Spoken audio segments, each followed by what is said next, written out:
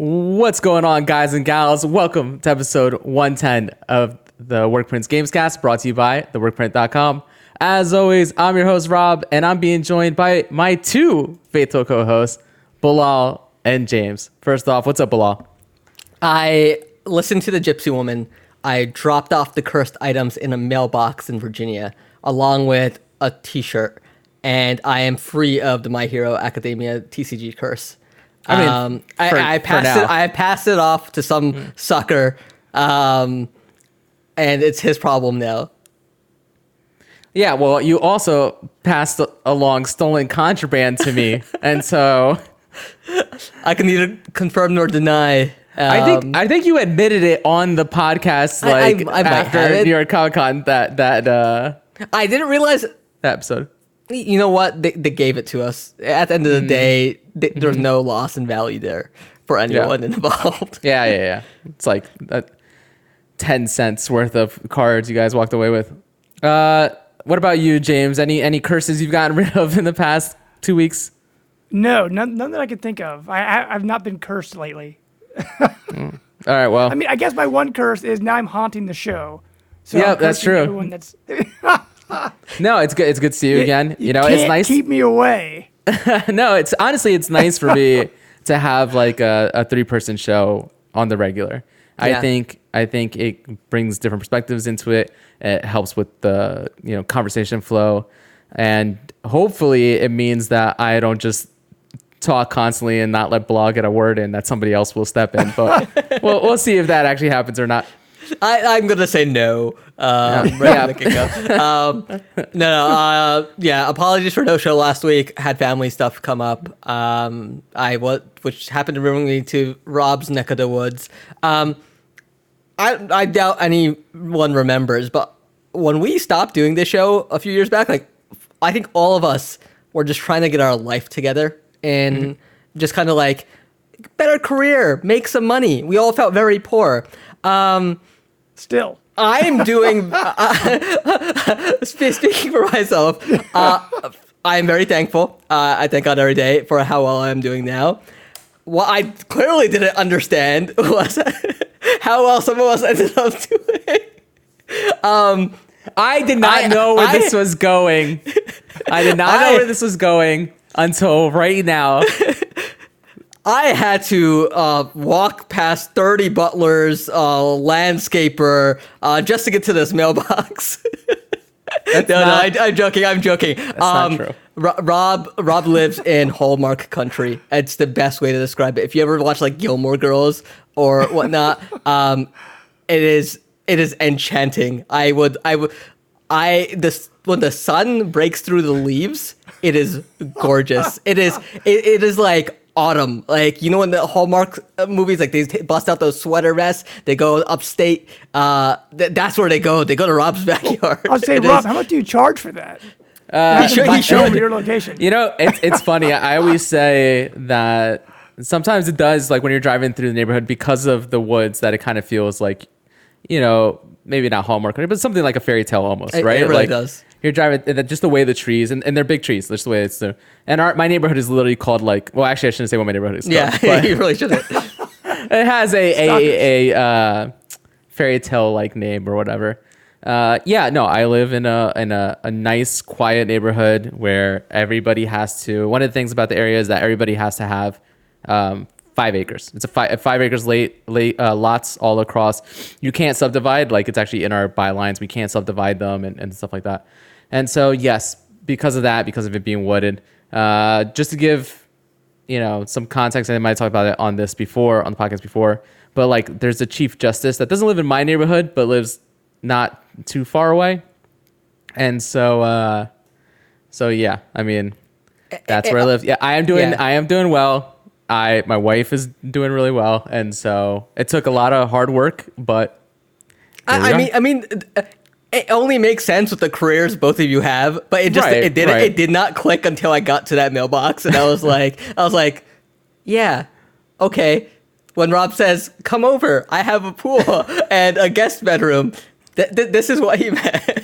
Yeah. He also meant his guest bedroom had its own pool, right? Yeah, Hopefully the now guest you'll. pool. Hopefully now that you've seen it, you'll actually come and visit. Yeah. it is. I'm very happy for you. I mean, Thank you. I know, Thank you. I know how much all of us have like really worked our asses off, put things on the side to do this, but I'm glad it worked out.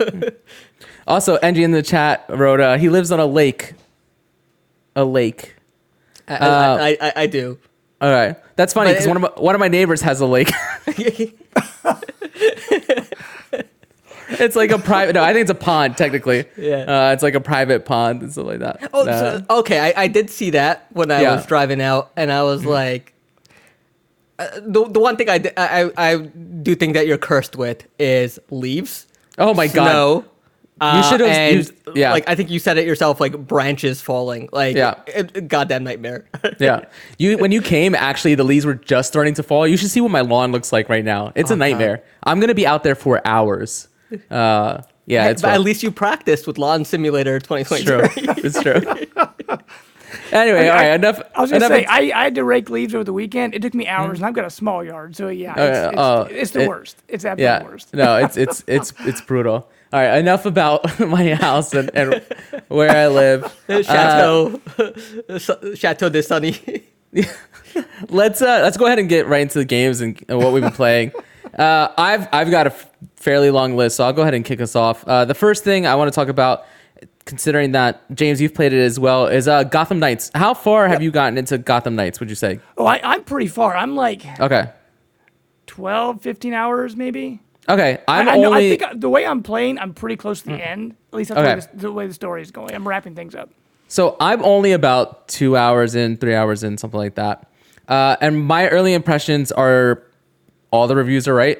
Honestly, I think that this game is so far for me like very meh.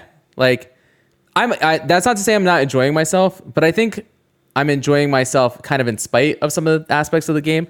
Like a lot has been made about it being 30 frames per second, and there are some games where 30 frames per second is not a problem. I honestly think in a game like Uncharted, Tomb Raider, like narrative, third person, you're mostly popping into cover, popping out, shooting, doesn't even feel that bad, right? Like, give me 4K, ray tracing, all that stuff. I'll play in 30 frames. It's fine.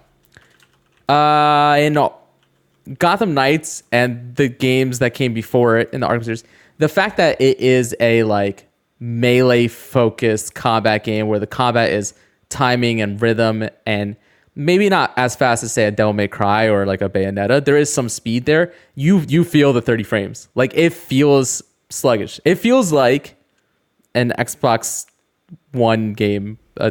Honestly, it feels like it reminds me a lot of like an Xbox 360 era like open world game. Because the other thing about that open world is that it's a fairly big map and it is mostly empty. Like you will stumble across pockets of crime here and there, but the rest of the streets empty. I also think that Kind of. You hear like people yell in the background, Right. like, "Hey, is that Yep. Nightwing?" Like they'll say Yep. things to make it feel more alive. And there's like cars and stuff. But I agree. Like it, outside of the crime, it does have like an emptiness kind of feeling to it. yeah, I also the other thing that bothers me, and maybe you feel different about this, but like actually traversing that world. I mean, in the very beginning, it's awful. It doesn't feel like the grappling from point to point doesn't feel good. You can kind of like get into a rhythm where you're basically jumping every time you get to your end point and then trying to grab another grapple, but a point and just almost like you're swinging like a Spider-Man swing, but not quite. It's not until you unlock their knighthood abilities that then you get an additional movement traversal ability, but even that doesn't feel all that great if I'm being honest. Which character are you playing? So I'm playing Red Hood. Oh, okay. And okay. he has this traversal ability that is just like, because they talk about this in trailers and Dev Diaries and stuff like that. Red Hood has magic. He uses magic, right? Right. A side effect of the Lazarus Pit, he uses magic. And so he basically creates these platforms that he can run on to basically like run through the air. And you progressively get lower as you go along. So it's not like you could do it completely across. I think the bigger issue is that the map is huge and side missions and main missions are spread all over it. So you'll come out of the central hub and you'll find a mission that is, I mean, literally 2.5 minutes of traversing, 3 minutes of traversing to get there. And then your next one is another 2.5, 3 minutes. And I feel like they have really messed up in that regard, especially since the other option to traverse is the bat cycles. And that doesn't feel great either. Right. Yeah, I will say it, at least from, because I've been playing the whole game as Nightwing. It's a little bit different because with Nightwing, you have this glider, right? Which you can go up and down, and like you can actually control it and fly, and so you can like cover large amounts of land, like fly over like big gaps of water between islands, all this stuff, and really cut down on your travel time, which is nice. Yeah. And later in the game, you also unlock fast travel. It's later. Okay. But you like talk to Lucius Fox, and he's like, "Hey, there's you got to take down these things out of the sky, then you can fast travel." But I will say the one thing with the fast travel is kind of annoying.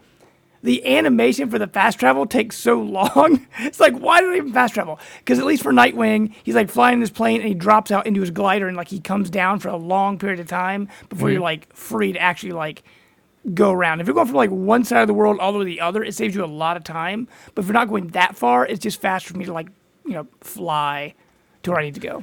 Now, I will say, since I've talked about the negatives of this game, I will say the positives of this game is that it's a Batman game, right? Like, right. We're playing as the Bat family. It's funny because it really does remind you just how not diverse comics were early on, right? And it's funny. I mean, I've always known that, but it hit me until I'm playing this game where there's literally 4 playable characters, and they're not diverse. All right, and Alfred, right, right. And so but you are playing as the Bat family. You are playing in Gotham. You see the villains of Gotham and this interpretation of them. All that stuff is honestly pretty great. Like, as a fan of that universe, of that world, I am enjoying that. I'm also enjoying the fact... No, go ahead. Oh, I was going to say, I really enjoy the story. Like, I feel like it's pulling it along. And because I feel like I'm playing as one character the whole thing, I kind of feel like it's a Nightwing simulator. And so, like, because there are special missions for individual characters. So I'm, like, upgrading one person, sticking with that one character. I've kind of, like, learned his moveset. But one thing to go back to your combat thing, at least for Nightwing, I don't know if anybody else does this. As you unlock your knighthood and unlock more abilities, like now, instead of like hitting the button press to like dodge, I can hold it down with Nightwing, and because he's in the circus, he does like acrobatics and he flips around and does all this extra stuff. You just kind of like guide it, so it helps with the combat a little bit. And then you have like heavy attacks and stuff that help too.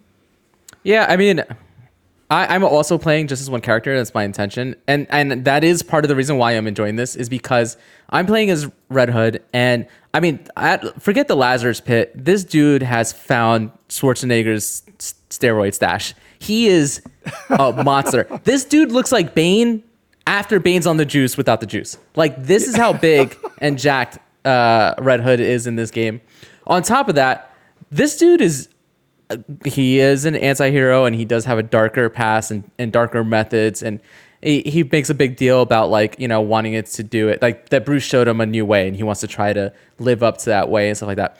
But he uses guns, and here's an example. I was playing co-op, and the co-op is actually fun. It's nice to run around and have somebody else there, and also not be tethered together, so we can just like split up and divide and conquer. Was it random or someone you knew? No, I was playing it with a friend, right? Okay. And the thing is, 4 playable characters, but only 2-player co-op is kind of a bummer as well. That being said, it is fun. We're playing. Red Hood has guns. I'm shooting these guys, and I'm shooting these guys point blank in the head, unloading 2 full clips into their head, right? And knocking them out. I just start laughing, and I tell Mike, I was like, I just unloaded 2 clips into their head.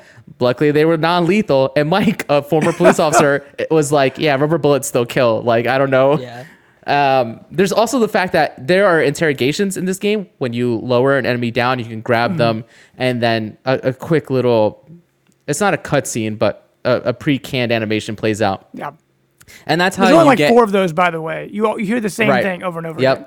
And you end up getting information that gets you new crime, new side quests on your map and stuff like that. When he's done, first off, just to grab them and get them into interrogation, he absolutely spikes them on top of their head, right? I have no idea how their necks don't break. He puts his gun under their chin, and he's holding their one arm in an armbar.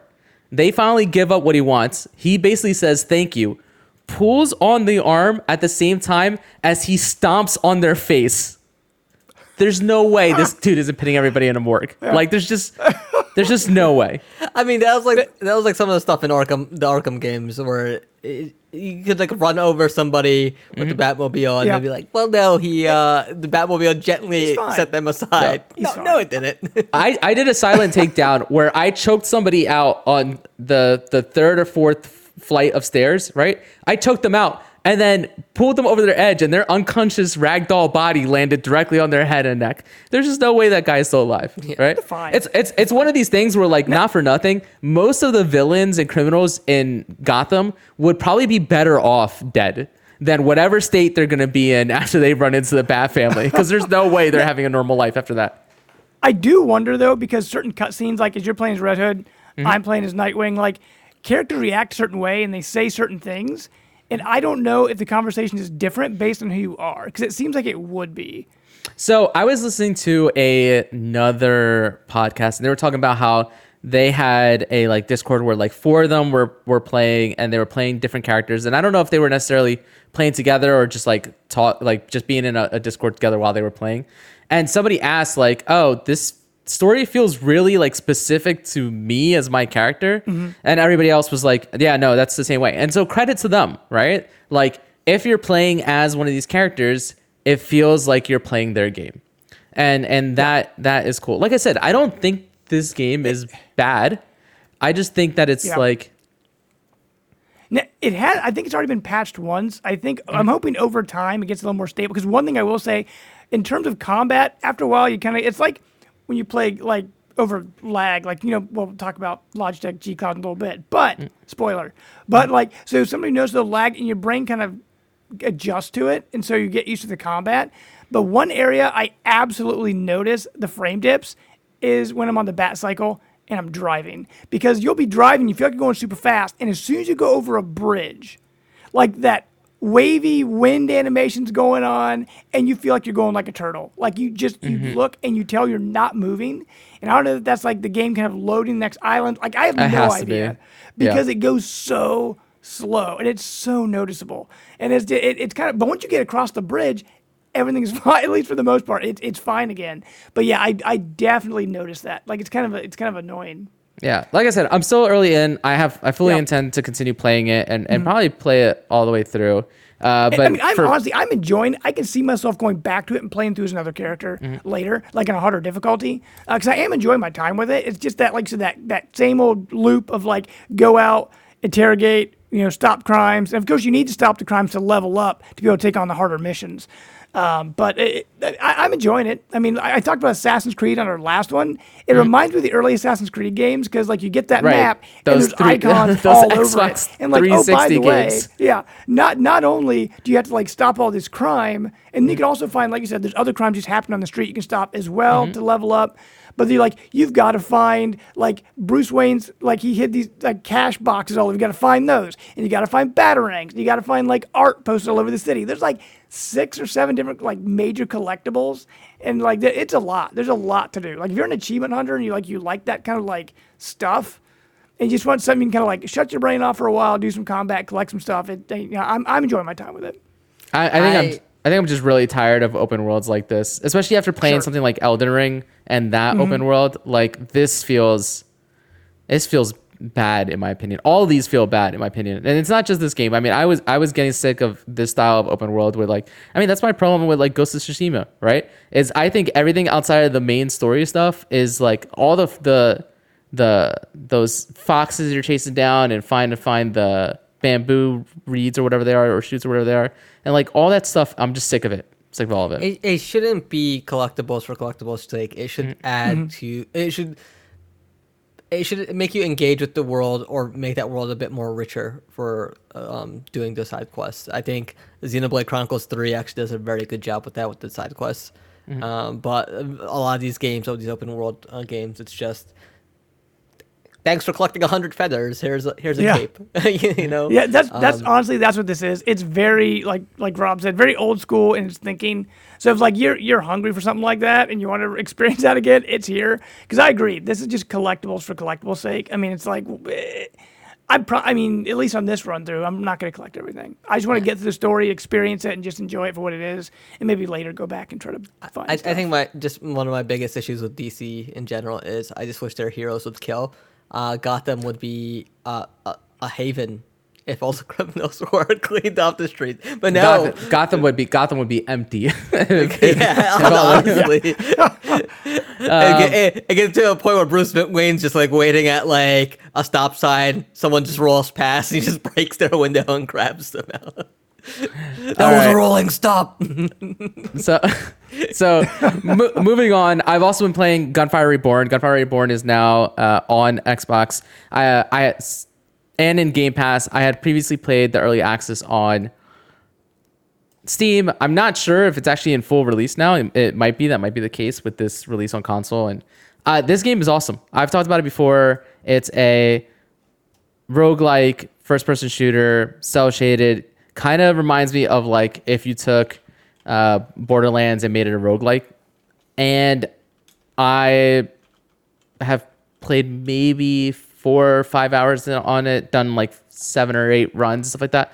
And I'm having a really great time. I don't think there's more to say about it other than it's on Game Pass. If you have Game Pass, go ahead and check it out. And I really can't. I have it downloaded to check it out. I haven't tried it yet. I did see a few people complain online because it's one of those games that has like odd point achievements with like 1 and 3, and like if you you just gotta be ready for that. So if you care about your achievement score.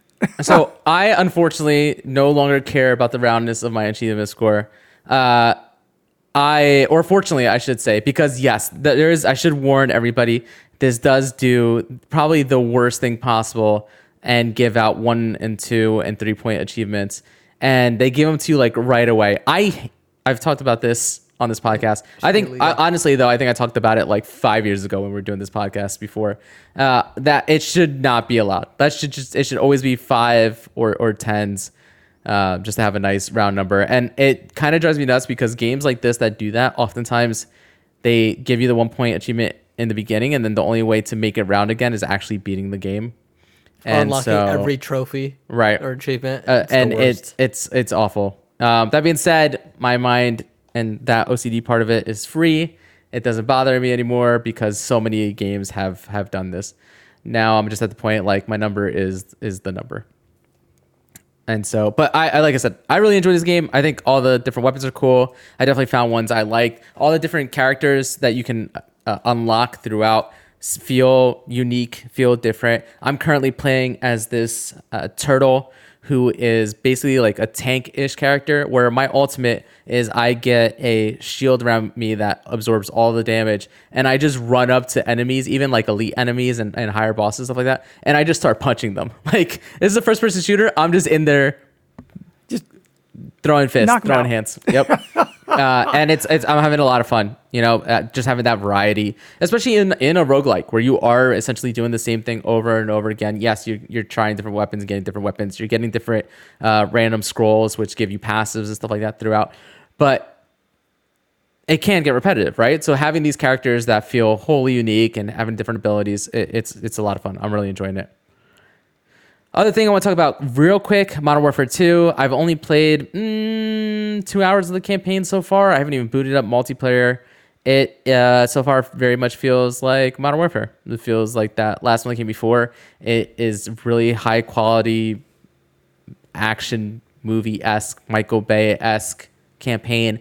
I will say that I am sick and tired of the ugly, horrendous filter that they keep hitting on these games. I understand that like they're trying to look like prestige TV, right? They're trying to look like Jack Ryan or whatever, and so they put on that like gray noise filter essentially, where it looks like they're static all over your screen and stuff like that. I hate it. I hate it so much. I understand not having it would make it look more video gamey, right?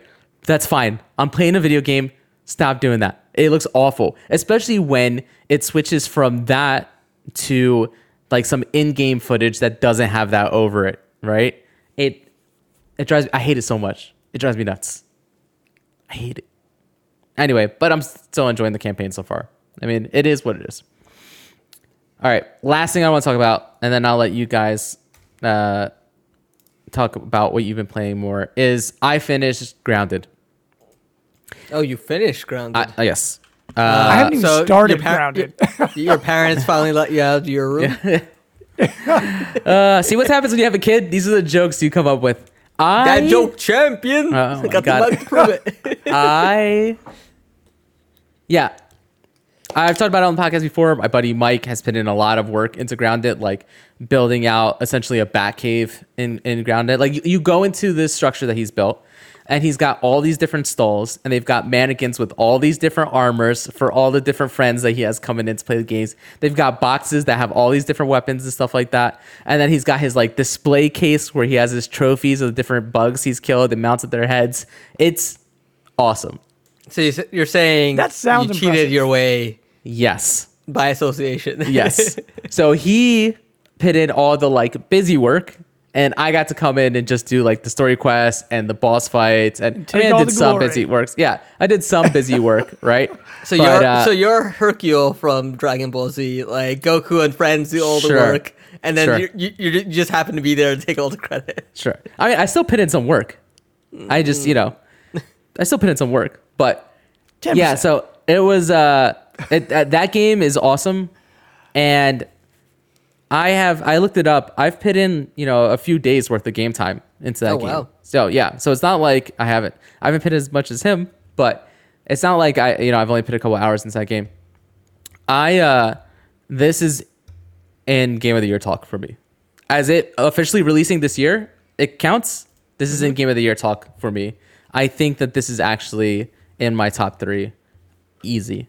I think it's currently my number 2, but it is a fantastic game. I've never clicked with these type of survival games before. I think the story is awesome and messed up.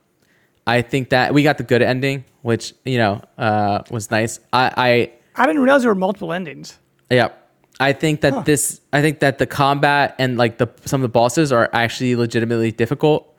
I think that the game walks a fine line of being like rewarding and frustrating. Like this is a hostile environment you're in. Most things are out to kill you.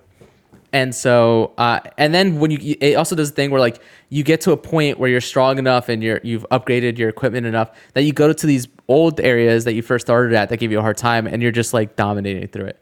And I am shocked at how much story is in this game for what kind of game it is. That's not to say that it's like a ton.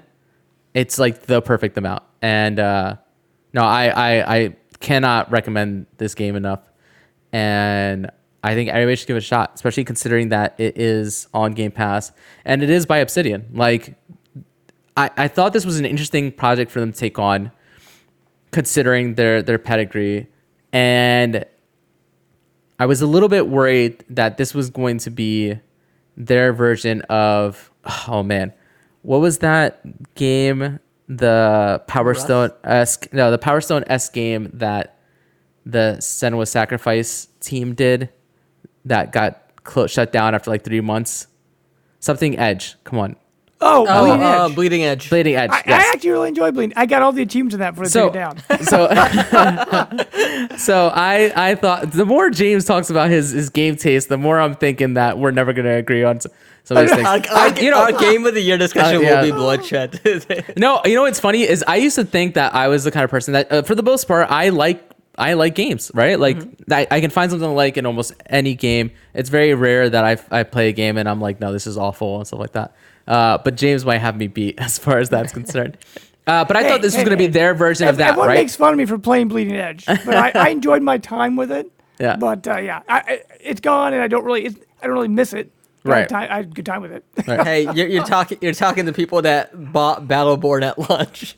And enjoyed it. You're right. I You're right. Battleborn too. I enjoyed that. Battleborn was great.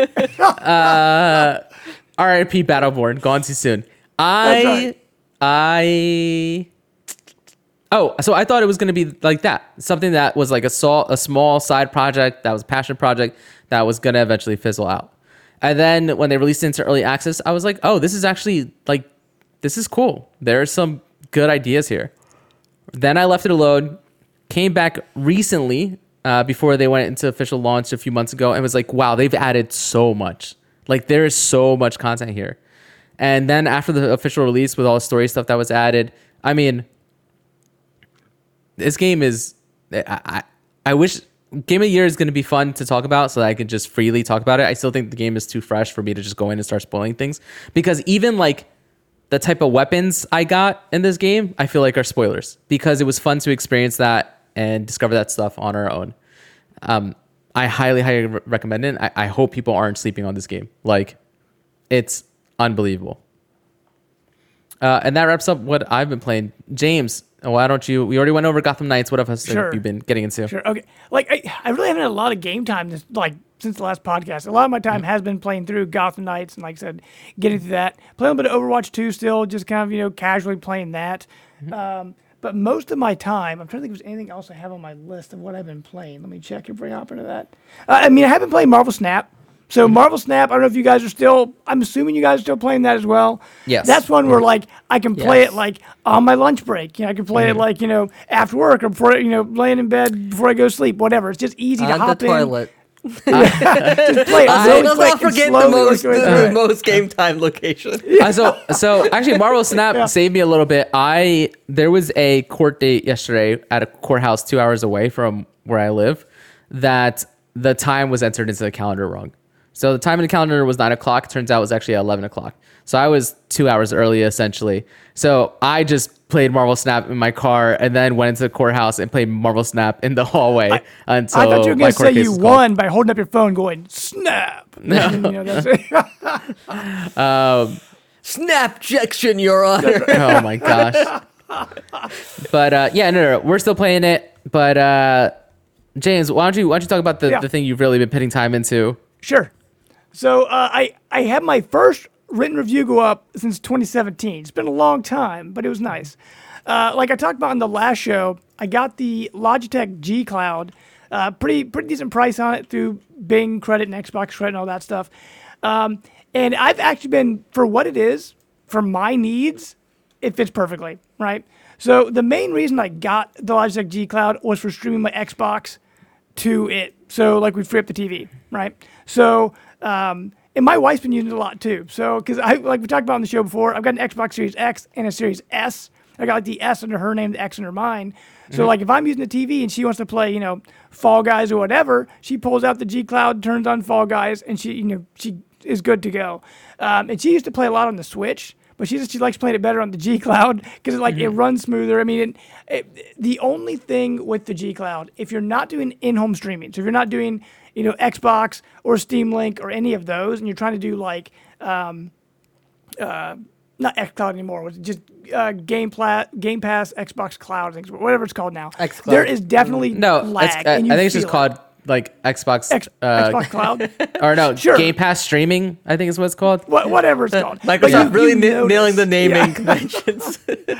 That you definitely notice it because it's like you just feel like the characters feel heavy. There's slight delay to it. You can't play if you're playing something easy. Like we talked about Beacon Pines last time, right? If you're playing something like Beacon Pines or something chill, it runs fine. You don't really notice it. But if you're trying to play like Overwatch or Sea of Thieves or something like that, you notice it. The game is fully playable. And it the actual holding the device in your hand is super comfortable. Sticks are great, buttons are great, triggers are great. All that's really, really nice. It's all in my review. The only thing I don't like is the start and select buttons because at the very, very top, these super hard buttons at the very, very top. And so when I was streaming Gotham Knights, because my wife is watching, Buffy Vampire Slayer on TV or something, I'll be playing Gotham Knights on the G Cloud because I can just stream my Xbox to it. And you got to hold down. It's not select button now, or is it menu or whatever it is on the Xbox? You got to hold that down to get your map to view. Open. And so, view. So I'm holding down that button, and it's not comfortable to press, and it's really awkward to get up there and hold it. So I was using that button a lot. I don't really like that very much. The other thing that you got to know when you're using it is, especially on Xbox, and I know others, depending on your connection, there's a slight blurriness to it, right? And I know Xbox has specifically come out and said they only stream at 720 because it helps with like the compression, helps with the reaction time, right?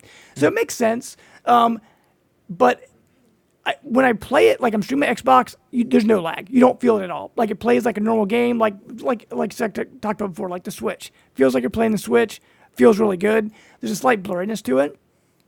But like if you try to play online games, there's lag. The only other thing, like my wife calls it, what does she call it? The VCR tracking lines is what she calls it. Like every once in a while, you'll see like a wipe go through the screen, right? Yeah. So you know you're streaming. You're not playing it directly on the handheld.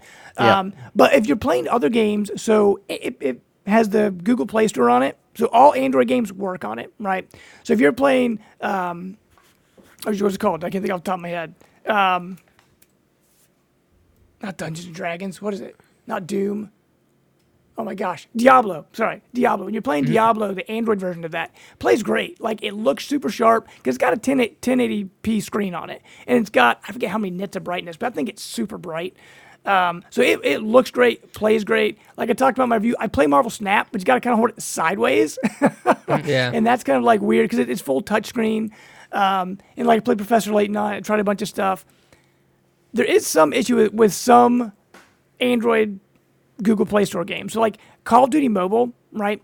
You have to play it on the lowest settings, and it doesn't recognize the buttons. So you got to play it with touch controls, right? Or like Genshin Impact, you got to change everything to the lowest settings and play with the touch controls. It just doesn't recognize the actual buttons in the device, which is super annoying.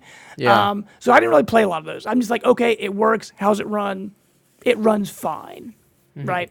And also, Diablo Immortal, I just talked about before. That one, you have to play on medium settings. So you can't play on high settings. Even Marvel Snap runs on medium settings. What's the battery like on the G Cloud? So they say they can get 12 hours, right? That's what they advertise, 12-hour battery life. But just because of like my living room where I play, there's a lot of windows. It's very bright in there. And so I like cranked the brightness on it. So I got the brightness all the way up. I'm getting around like 9-10 hours maybe.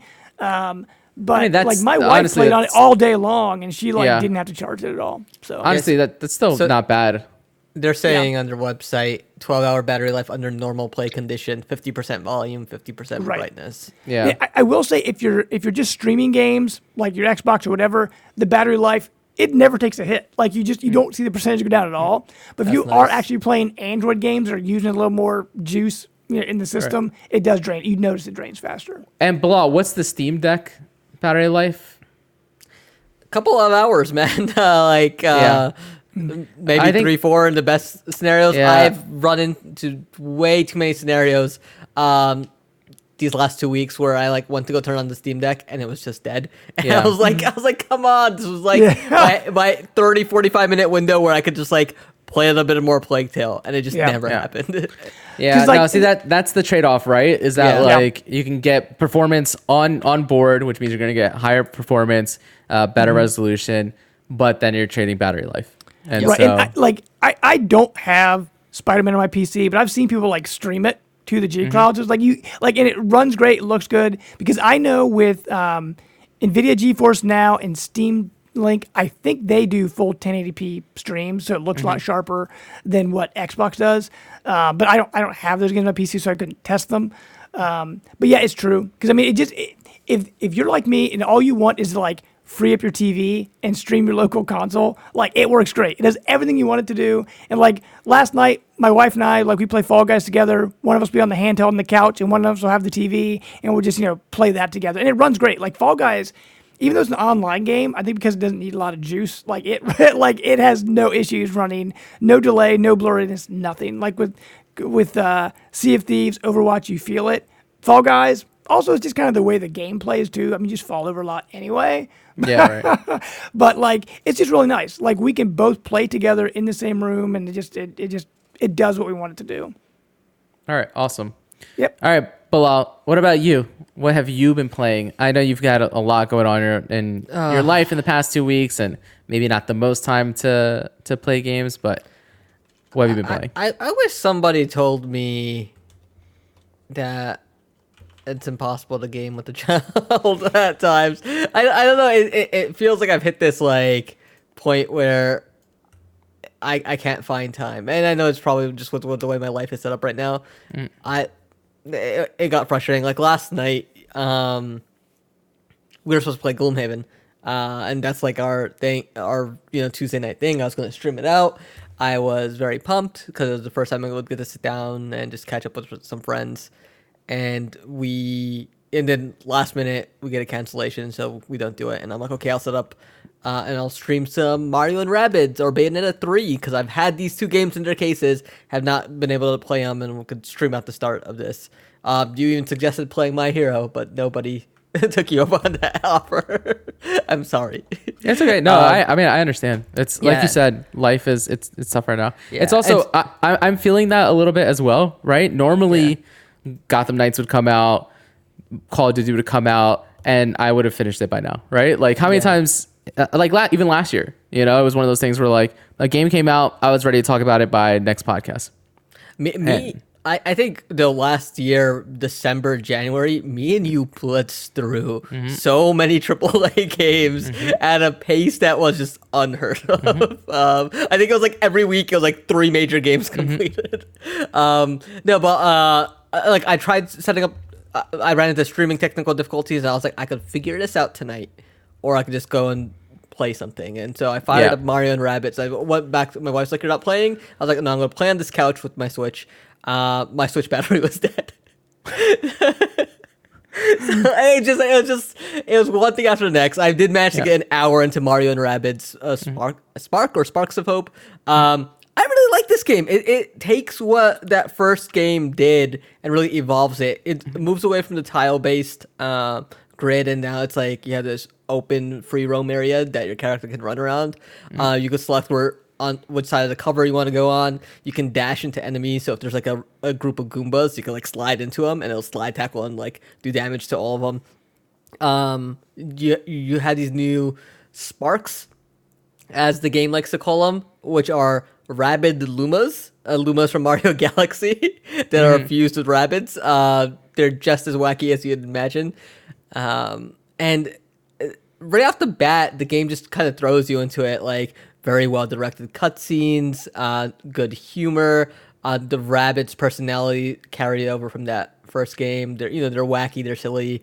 You got the Peach Rabbit taking her selfies, the heroic Mario Rabbit, and the Luigi Rabbit, who's just like clearly missing a nut, but he is very cool regardless. Combat is still similar. Mario's got a gun, so do Peach and Luigi, and you're blasting away your enemies on overworld map, and the way the structure kind of changes in this one is there's this new villain that comes sweeping in named Cursa, who's like taking these sparks, and then you need to stop them. So you get teleported to this first world, and there's just like these piles of ink that you have to like remove.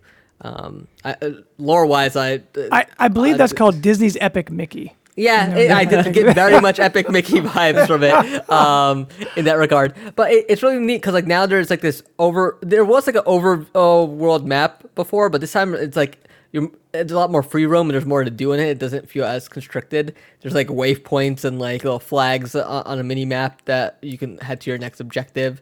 So it's really well done in that aspect of it. The combat fights are pretty fast and like it's good pick up and play. There's side quests as well. Like I came across I think it was a Koopa that was like, hey, can you defeat 3 Goombas that are terrorizing this area? And so it's like you'll come across like a Goomba over on the map, and you just and in that fight there might be 9 of them, but they basically encounter 3 Goombas somewhere in this area and you kill them, and you can complete that quest. And you can use like these tokens you get from doing side quests to buy upgrades. The sparks you collect as you play through the game also have upgradable abilities from like the star bits from Galaxy. So you could feed them those and they'll upgrade and become more powerful. It's I'll say this. I've been having a really hard time getting into a lot of games this year. Yeah, even ones I've been very much excited for. This one, I was on the fence about, and I've very much been itching and thinking about it all day to go back to it. Yeah, Mario and Rabbids gets a thumbs up from me. I guess I didn't realize how tied into Mario Galaxy it was. That's pretty funny. Yeah, one of the first things, like when they're having that discussion about like the Rabbid Lumas, because like in the first game you had this like Roomba called like D-Bot. I think his name was D-Bot. That like was your narrator through it. And he's like, they're Rabbid Lumas. And everyone's like, no, they're Sparks. And then Peach goes, Rosalina would have never allowed this to happen. And then everyone's like, where is Rosalina? So I thought it was really funny. That's great. How they do that.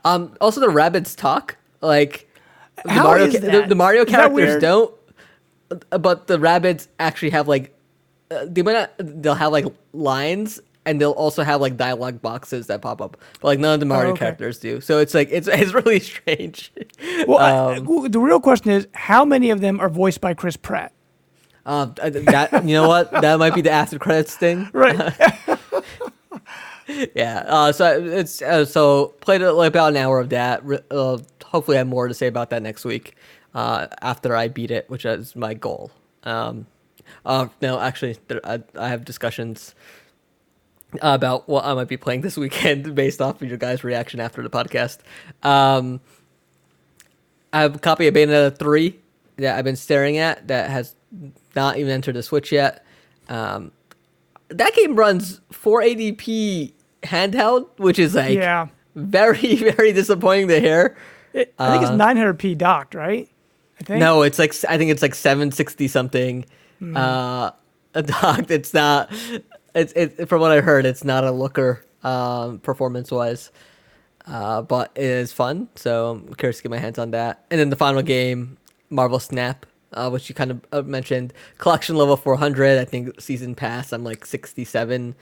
I kind of cooled off on it. I climbed the ladder in that very fast for the season. And then they threw one of those featured locations, and I started experimenting with decks as I got into like this pool 2 for the cards, and then I realized like I wasn't getting the cards I needed to finish decks, and so I went from like rank 56 down to 42 because I just kept on snapping. I just had like this bad tendency, like I'm like, mathematically there's no way for me to win this. Snap. I was like maybe they'll throw it.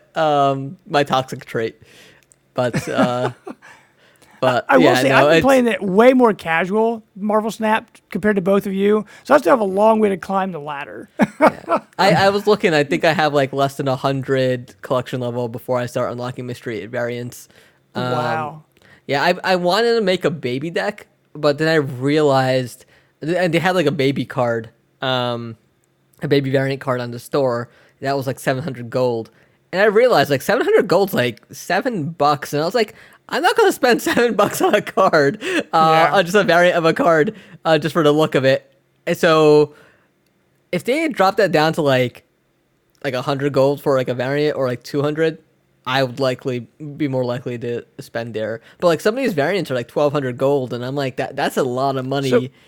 For something that has no effect on this game, and that's every game when it comes to cosmetics at the end of the day, right? But like, in this case, I just feel like they might have tuned it a little bit too high. I think if they bring it down just a little bit, they could have gotten more money out of me. Yeah, because the issue I'm running into now is because I'm playing it casually. And I'm just like working my way up the chain, and it's like I couldn't collect any more of the blue credits or whatever because my bank was full. So now I'm just like spending a bunch of them, just like upgrading cards and doing stuff, just to like spend them so I can collect what's left. I mean, because what do you spend? You just spend them to upgrade your cards, right? You spend it to upgrade, and that's what I've been doing. That's all. I've just been spending them on a bunch of upgrades just because I'm like apparently I hit the limit of like 5,000. I can't remember what it is. I didn't even hit the limit. I haven't been spending them because I've been just paying casually and not even thinking about going to the store to spend them. So in like the last few days, I've just been going and just buying every upgrade. The most of it I think I've had at once is like 500, and I just did that was today where I took that and I spent it on maxing out a Captain America card. And yeah, that is kind of, I like how the borders change and like the card slowly evolves over time. Yeah. It's really nicely done. Yeah, but that about wraps up what I've been doing or playing for this past week. All right, let's go ahead and get right into the news. First up, Mugenics, the sequel to Binding of Isaac, is an infinitely expanding cat combat mashup. So he has announced Mugenics, the Edmund McMillen, the creator of the Binding of Isaac, also the creator of and designer of the Binding of Isaac 4 Souls board game, and another board game called Tapeworm that I enjoy quite a bit. Tell me you want to go to PAX Unplugged as press. I mean, has announced Mugenics, a cat breeding life sim with Pokemon-style combat. At the time, it was being developed as a Team Meat game and was intended to be the follow-up to the wildly popular Super Meat Boy. But that project was canceled shortly after that showing, and it is now what it is now in the form of a cat breeding life sim with Pokemon style combat. It's kind of funny. This is actually the first I'm hearing of this. I actually did not hear about this, which is funny. I mean, I like Bind of Isaac. I have it, but I have not heard about this. So I will say that this dude has a very specific art style in all of his games, and even in his board games, he adheres to this art style. I find everything that he does very, very interesting. This doesn't seem like it's for me. I added this because when they first announced this game 10 years ago, I was very pumped. Because I was like, ooh, a cat game. I don't know if I'm excited about it being a cat combat game, but yeah, I just think he's done.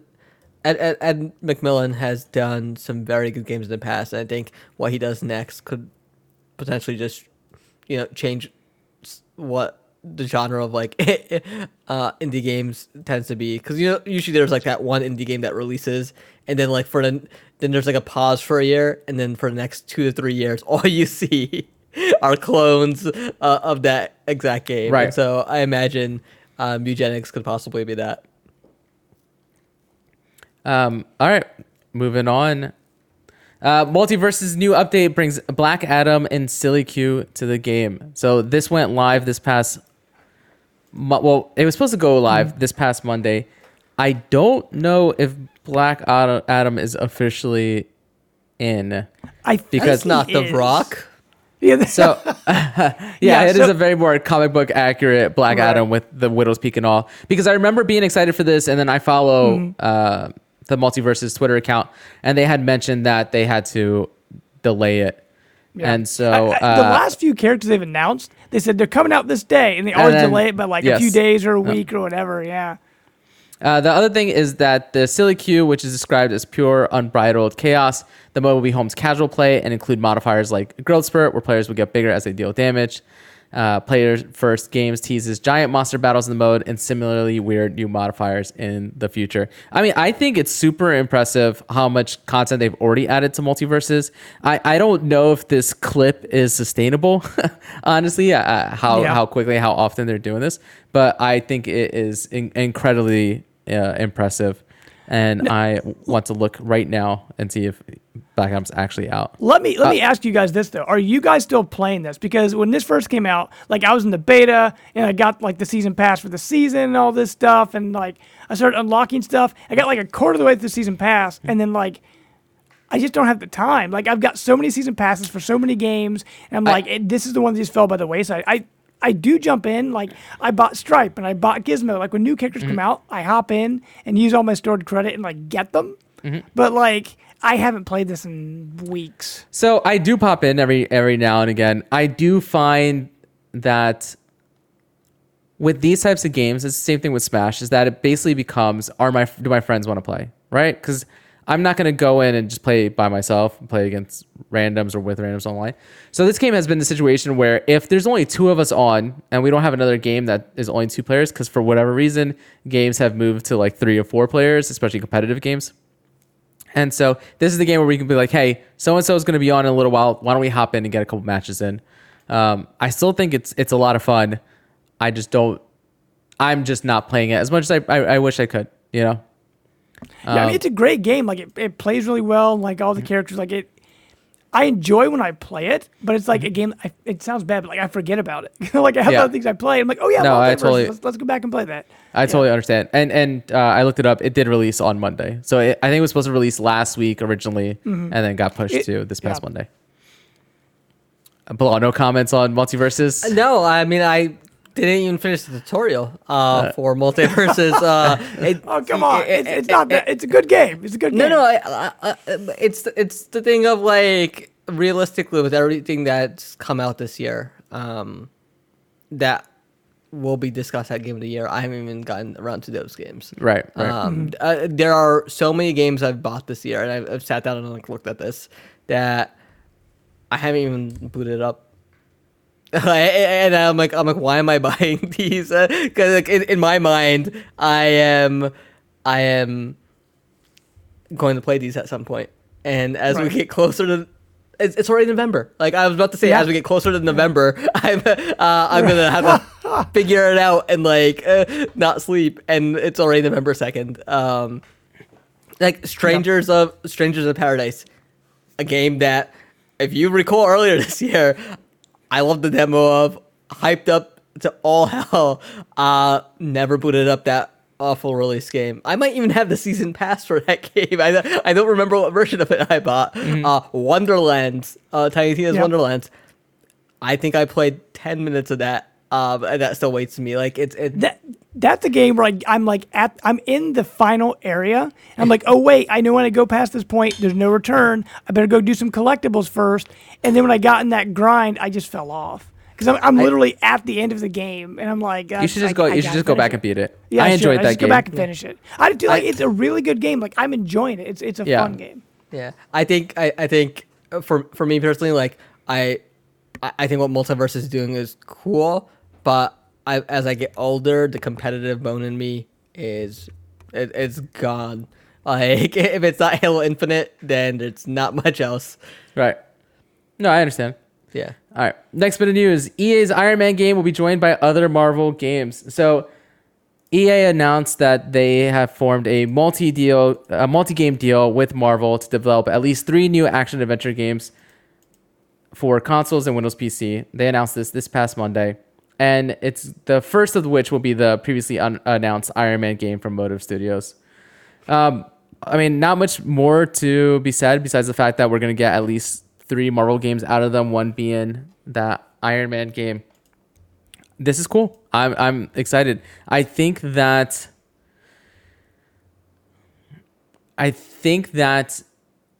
there's still a ton of untapped potential with the Marvel license and video games, right? Spider-Man has obviously done it the best, and even those 2 games, I still think that like the second one is significantly better than the first one, right? Miles Morales is better than the first Spider-Man. The first Spider-Man had some of that open world bloat that we talked about, and Miles Morales was much more focused. And then, not for nothing, but like in my opinion, the best Marvel campaign I've played since the MCU has been the Avengers campaign. Right? Like granted, the rest of that game has issues, but Guardians of the Galaxy or maybe Guardians of the Galaxy. That's right. Yeah. Actually, it's tough. All 3 between Miles Morales, Guardians of the Galaxy, and the Avengers actual campaign. Like I think all those games did things absolutely fantastic and really well. Miles Morales probably did it the most consistently well across the board, but I think the highs in Guardians of the Galaxy and Avengers are probably higher, and certainly in Guardians of the Galaxy, like the emotional stakes involved in that. Like I felt way more attached to the characters in Guardians of the Galaxy than I did in any other Marvel game. Mm-hmm. All this to say is I still think that there's untapped potential there, and we haven't had that like true. That's not true. The Spider-Man games are the true breakouts. They just are, right? But I think we can have more, basically, is what I'm saying. I think Give we can me have that more. X-Men Origins Wolverine sequel. Yeah. Yeah, you got End of Sentinels and just have me wait all these years. So I am not like, I'm not getting Marvel fatigue as far as video games are concerned. No. You know? And so I'm excited to see what comes of this. I just hope that they are learning the lessons from not just past Marvel games failures, right? Learning lessons from like what Marvel's Avengers did wrong, and honestly, what Square Enix did wrong with Guardians of the Galaxy. Because I don't think Guardians of the Galaxy did anything wrong. I think Square Enix left it out to dry a little bit. That being said, they should also take the lessons that they learned from Respawn and their Star Wars game, which now I'm blanking on completely. What is the Respawn Star Wars game, and we're getting the sequel? Fallen Order? Fallen Order. Yes, Fallen Order. Yeah. Yes. Okay. Jedi Survivor is the sequel? Yep. Taking the lessons from that, where we have narrative, cinematic, single-player games. Another game I haven't finished. In the Marvel, that game's fantastic. That game's fantastic. It's a great game. And give us more of that, right? I'm excited because we are getting to the point where Marvel and Disney as a whole have stepped away from doing in-house development and are just like, we are going to partner with the right companies. Not only are we going to partner with the right companies, but we're going to make sure that like we're putting out a variety of different games. We're getting Midnight Sun soon. Guardians of the Galaxy, it was significantly different than Spider-Man, which was significantly different than Marvel's Avengers. We've got Marvel Snap, which is absolutely fantastic. And so I'm excited to see what they can do, because I think the MCU in general and Marvel in general is best when they're showcasing different characters in different genres. And so I'm excited to see what we get. What were we going to say? After I mentioned Midnight Suns, Bilal. I was very excited for Midnight Suns. Looks great. I feel like there's no hype around it, but I am 100% in on it. So am I. They showed off they had like a little dev live stream or video recently. No, I think it was a live stream. It was on Twitch. And they showed off some of the mechanics. They showed off some of the characters. They also announced the DLC characters that are going to be coming, and Deadpool is going to be coming. And so I'm in. Let's go. What was the release date for that again? That is... It got delayed, didn't it? Yes, but... I feel like it's still this year, right? I think it's December. All right, while you're looking that up, I'm going to move on to... December 2nd. Wow. Okay. Yep. A month away. I'm going to move on to what Ross Chastain did this past weekend. Oh my NASCAR God. driver pulls off crowd-stunning wall ride that he says he learned from GameCube. This is insane. I feel like everybody's seen this clip by now. Even if you're not a fan of motorsports, it's just like you've done this if you ever played a car video game, and just to see someone actually execute it and pull it off with actual stakes on the line, like it's unbelievable. I really like this paragraph in this Polygon article, which is where we're reading this from. I think every article so far has been from Polygon, so credit to Polygon. So Chastain's pass is called a wall ride. Basically, the field approaches a corner and everyone slows down to take it, except for one extremely motivated jackass who deliberately rides his car up into the wall and uses that to brake and corner his vehicle while he slingshots around the more sensible drivers. This looked insane. He's literally just wall riding the whole way, hitting that boost and just like pitting caution to the wind. And not only that, but the person that he passed at the very end, also he knocks out of like the playoffs or whatever it is for NASCAR. Title contention. Yes. Yeah. And so that that dude's just got to be like absolutely furious.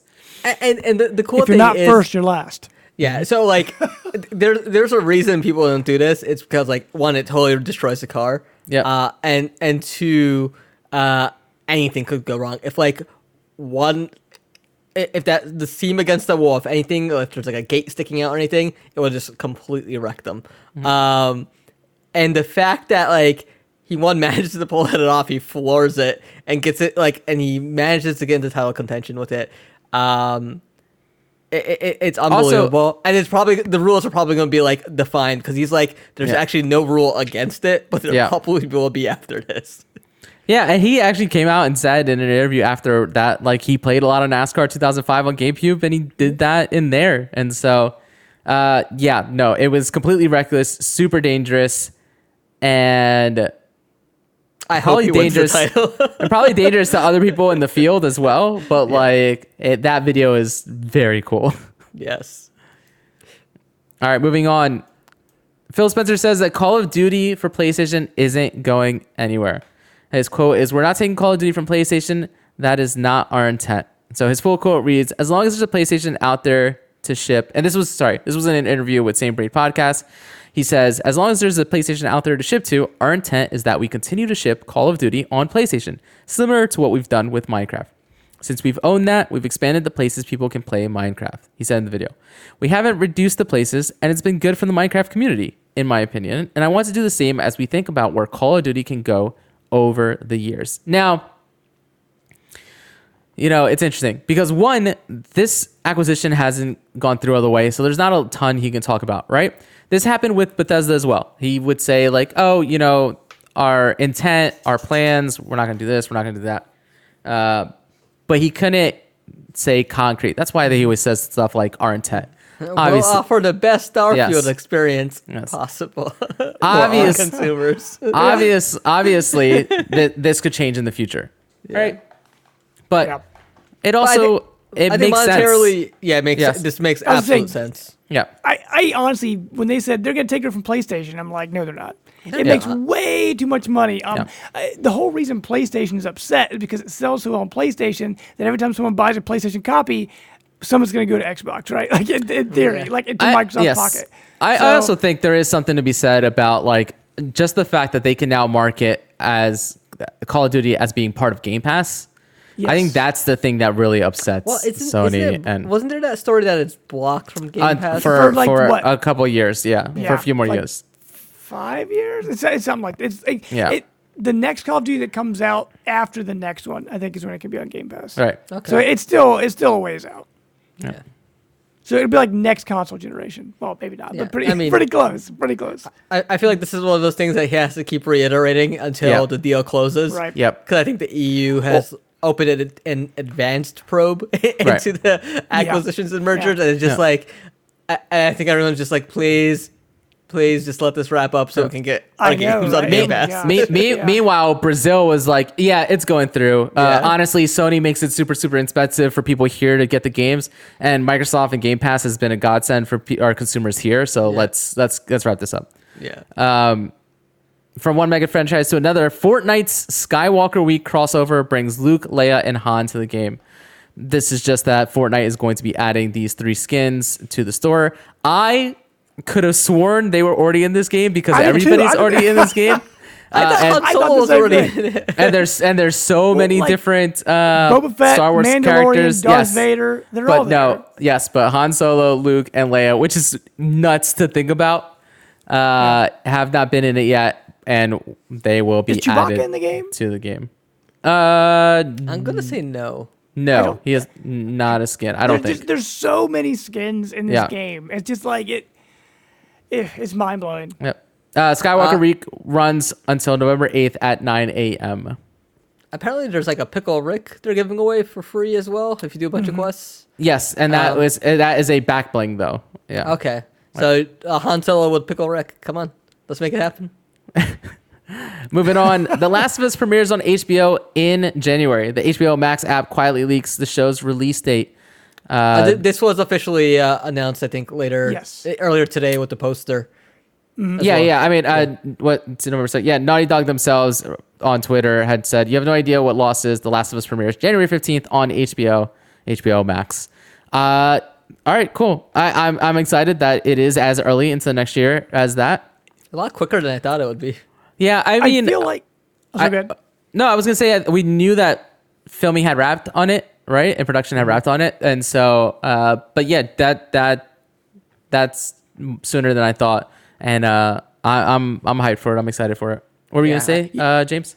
No, I was gonna say I feel like we're getting into a really good place with video game TV shows, kind of like how video game movies in some aspects are starting to turn around and like they're getting decent again. We're like now we got The Last of Us coming out, like Fallout looks great. Like these video game shows are starting to get some traction. I think they're making Horizon. Are they making a Horizon show? I think Netflix has Horizon. Yeah. So is that animated, I think, Horizon? Not that I believe. Okay. So, like, there's all these great... Now, forget about, like, all the Resident Evil stuff that's happened recently. But, like, I feel like video games are trying to get really good shows, which is exciting. like Yeah. Peacock's Frogger reality TV show, and a soon to come Twisted Metal starring Anthony Mackie. I totally forgot about Twisted Metal. Yeah, Yes. Oh, that's hilarious. I'm gonna bite my tongue on my predictions for that particular show. Listen, I like Anthony Mackie. So do I. I would like to think he makes good career choices, and so We'll see. I'm fingers crossed because my job really would Yeah. love a hit. Yeah. All right. Next, thanks for the news. Atomic Heart is coming to PS5, Xbox Series X in February 2023. So I don't know if you I've been guys excited remember. for this one for a while. It looks really Yeah, cool. so I was going to say, this is when it was announced back in 2018. It was also part of one of Xbox's, like, E3, press, not E3 press, yes. Yeah. Yeah. Right. Like one of their press conference videos, whatever you want to call them. I think they call them keynotes, right? And so Yeah. they, this is the one that has that really, like, alternate, slightly futuristic 1955 setting, right? 1950 setting. And, the robots that make everyone really uncomfortable. Yeah. And so, like, I remember seeing the trailer for this during that Microsoft thing and being like, that, I'm in. Like, that style looks insane. It's super, super cool. And I'm 100% in. And now we have a release date, and that is February 21st, 2023. And it is coming to cloud, console, and PC on Game Pass on day one. Yeah. This game, when I first saw the trailer for this, it reminded trailer me looks of the great. first time I saw a trailer for the original BioShock. Like when I saw Yes. that, I got so hyped just from the trailer, and that's how I've been with this game. Like it gives me that same feeling. Like this is gonna be really good. It's like right up my alley. So this looks great. You read my mind because I was getting very much Bioshock vibes from this. Maybe a little bit more action oriented here, Yeah. but So- 100% Bioshock. So I agree. My only problem is that in recent past 5, 6 since BioShock Infinite release, right? Every game that has given BioShock vibes has come out and not been BioShock-esque, right? Yeah. And so I am a little bit hesitant to like get hyped on that notion. I will say though, that just the art style alone and the vibes, right, are enough that I am and super, super hyped. Sticking with kind of, Xbox news is, and this is actually Xbox news, I would say the other Atomic Heart's release date, yes, it's coming to Game Pass. That's but- PS5 as well. Yeah, exactly. And so Xbox may have to raise prices, says Phil Spencer, but not before the holidays. He had a Wall Street Journal's Tech Live conference. Xbox Phil Spencer revealed that Microsoft may eventually raise the price of its consoles or services. His quote is, "We've held price on our console, we've held price on games and our subscription. I don't think we'll be able to do that forever. I do think at some point we'll have to raise some prices on certain things. But going into this holiday, we thought it was really important that we maintain the prices we have." I'm going to say the same thing I said when PlayStation raised the prices of consoles in some regions, when Meta, I'm trying to remember the actual proper name, when Meta raised prices on hardware on the Meta Quest 2. I think it's weird. I think it's a bummer to raise prices on the consoles and on hardware. I understand that, the realities of inflation and the possibility of a recession. I understand all of that. Okay. I think that I would be less upset about a raise on Game Pass, on a raise on even on software, on the games, right? Because Sony's already set the precedent of like, hey, games now $70. Like we've had them at $60 for 20 years or whatever it's been, right? Everything else has gotten expensive. Games haven't. $70. The idea to me and the precedent of releasing something, selling it, and then raising its price later in its life cycle is absolutely insane. Like raising its MSRP is insane to me. It doesn't feel good. It's bad optics. I understand they have a business to run, and they also, I don't know if that story is in here, but they also came out and said how they basically subsidize and lose like $100 to $200 on each console. I can't imagine that's a Series S. Right. Like I'd be shocked if that's a Series S. Yeah. And so I understand the realities of the businesses and the component shortages and all that. Yeah. I'm not saying that this is unreasonable. I'm saying that it's a bad look. It doesn't feel good, especially when everybody else is struggling. I think that the true answer to this, and obviously we're still kind of early in the generation to pull something like this. But we're not that far away from possible half-step consoles or a next model being introduced in the lineup. And I think that's where you then raise, that's where you make your money back up, right? I think that's a better move. We're going to talk about another piece of tech that's coming out at an insane price, in my opinion, later on in the show. Yeah. But my quick thoughts on this, it's just, I agree with you that raising the price of the console sucks. I think I think it's fine if they raise the price of Game Pass, because it's honestly, it's ridiculous of a steal. Like, with all the ways you can get 3 years for like $100 is kind of crazy.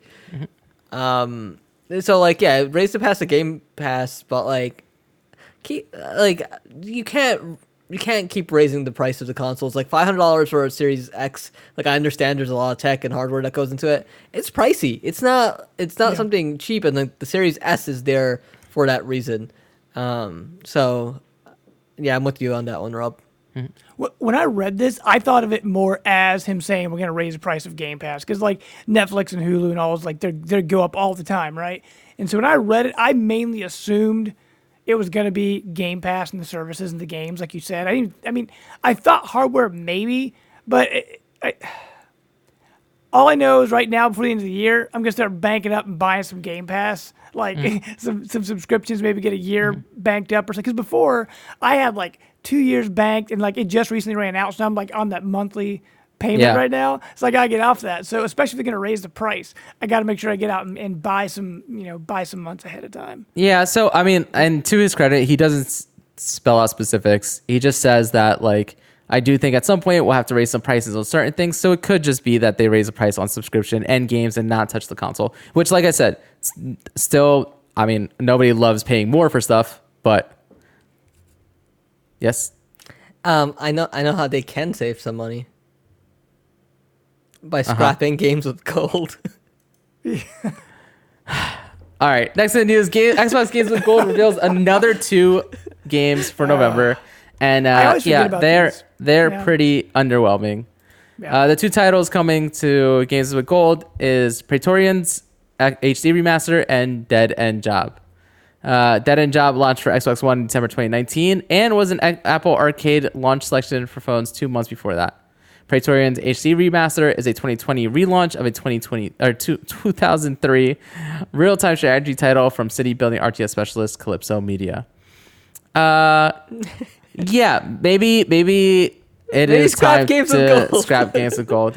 I mean, Games with Gold was always like a response to PlayStation Plus, and even PlayStation Plus is doing more of that. Like, is going closer to what Game Pass is. Yeah. Now they still offer. I think you might be right. I think it might be time. There's just nothing left for them to give away like that. You know what the problem is, though?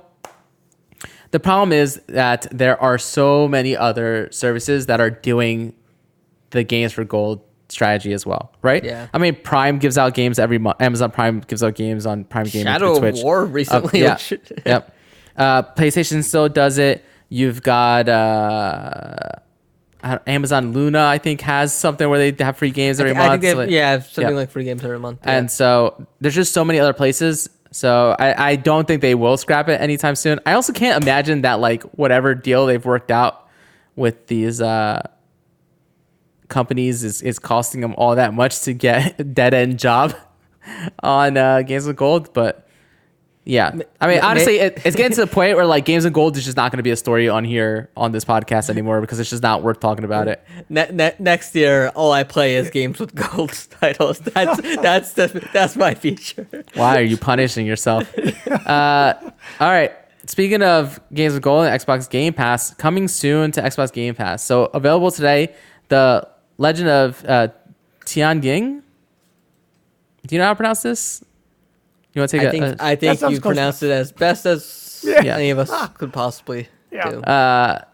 There is The Walking Dead: A New Frontier, the complete season. That's coming to Xbox Game Pass on PC. And The Walking Dead Michonne, the complete season, Xbox Game Pass PC. I believe those are already on Xbox Game Pass console. I've played both of those. I think they're both awesome, but they do show their age, right? The engine for those games is getting long in the tooth by the time those games came out. Coming soon, Ghost Song is coming November 3rd. Football Manager 2023 is coming November 8th. Oh, that's impressive.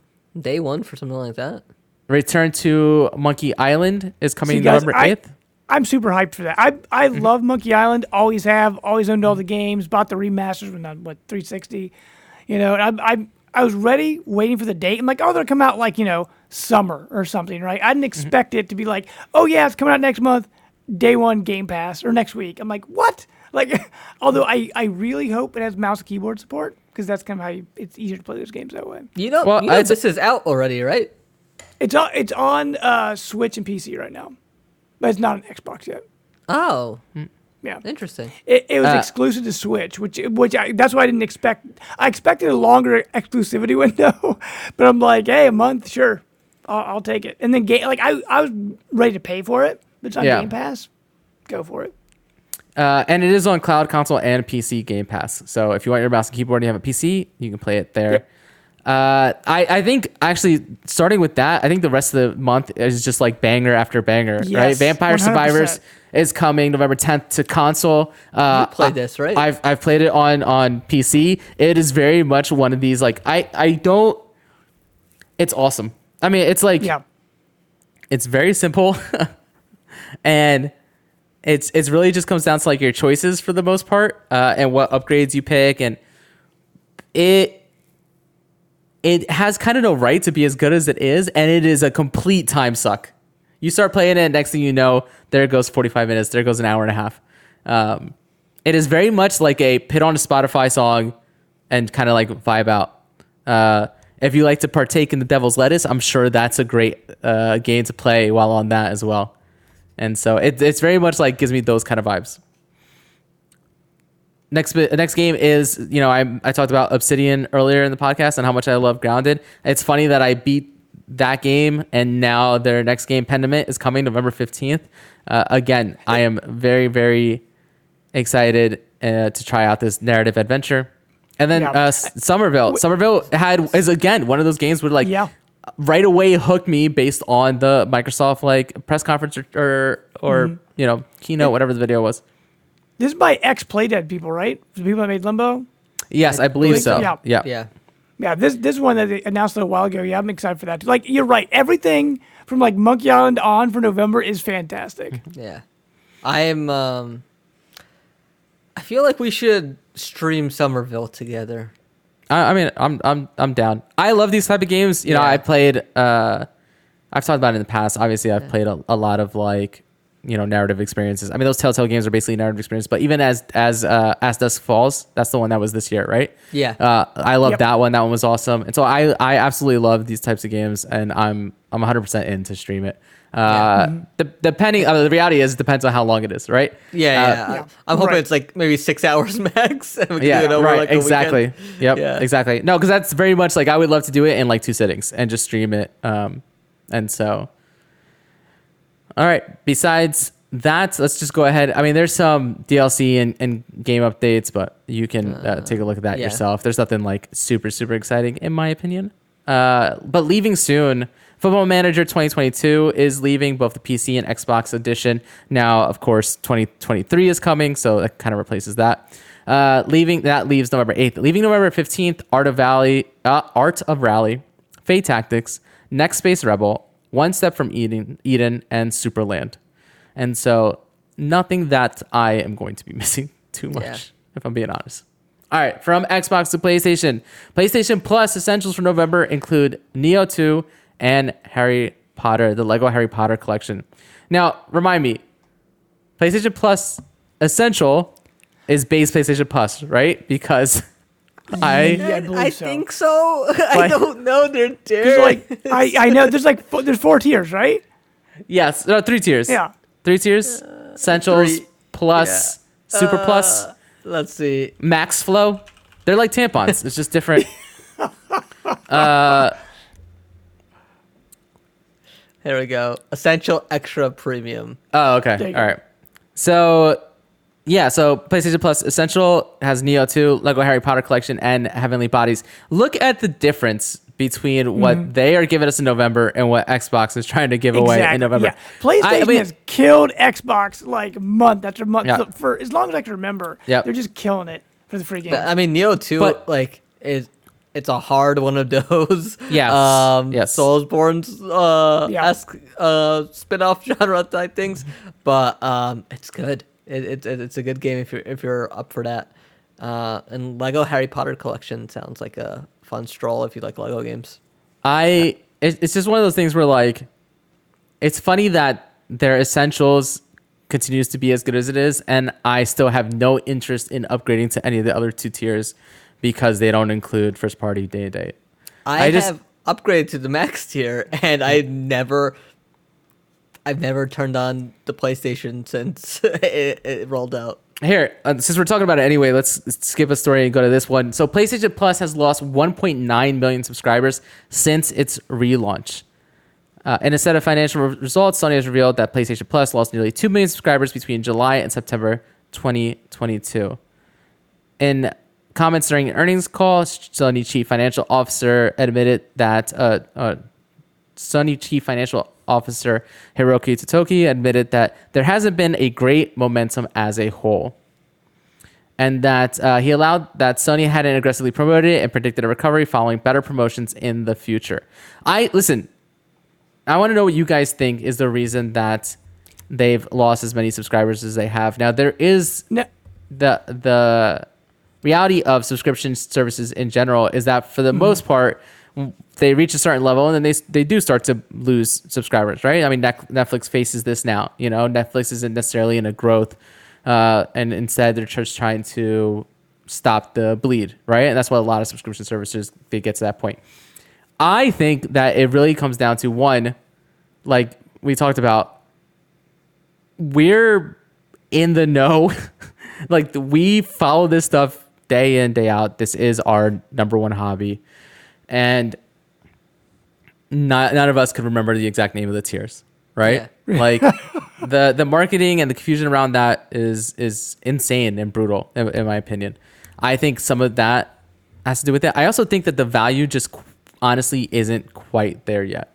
When you so they're lacking the day and date, but they don't need it because everyone's just going to buy those games regardless. Right. And so I think that's where it doesn't seem as essential. Like, why should I pay more?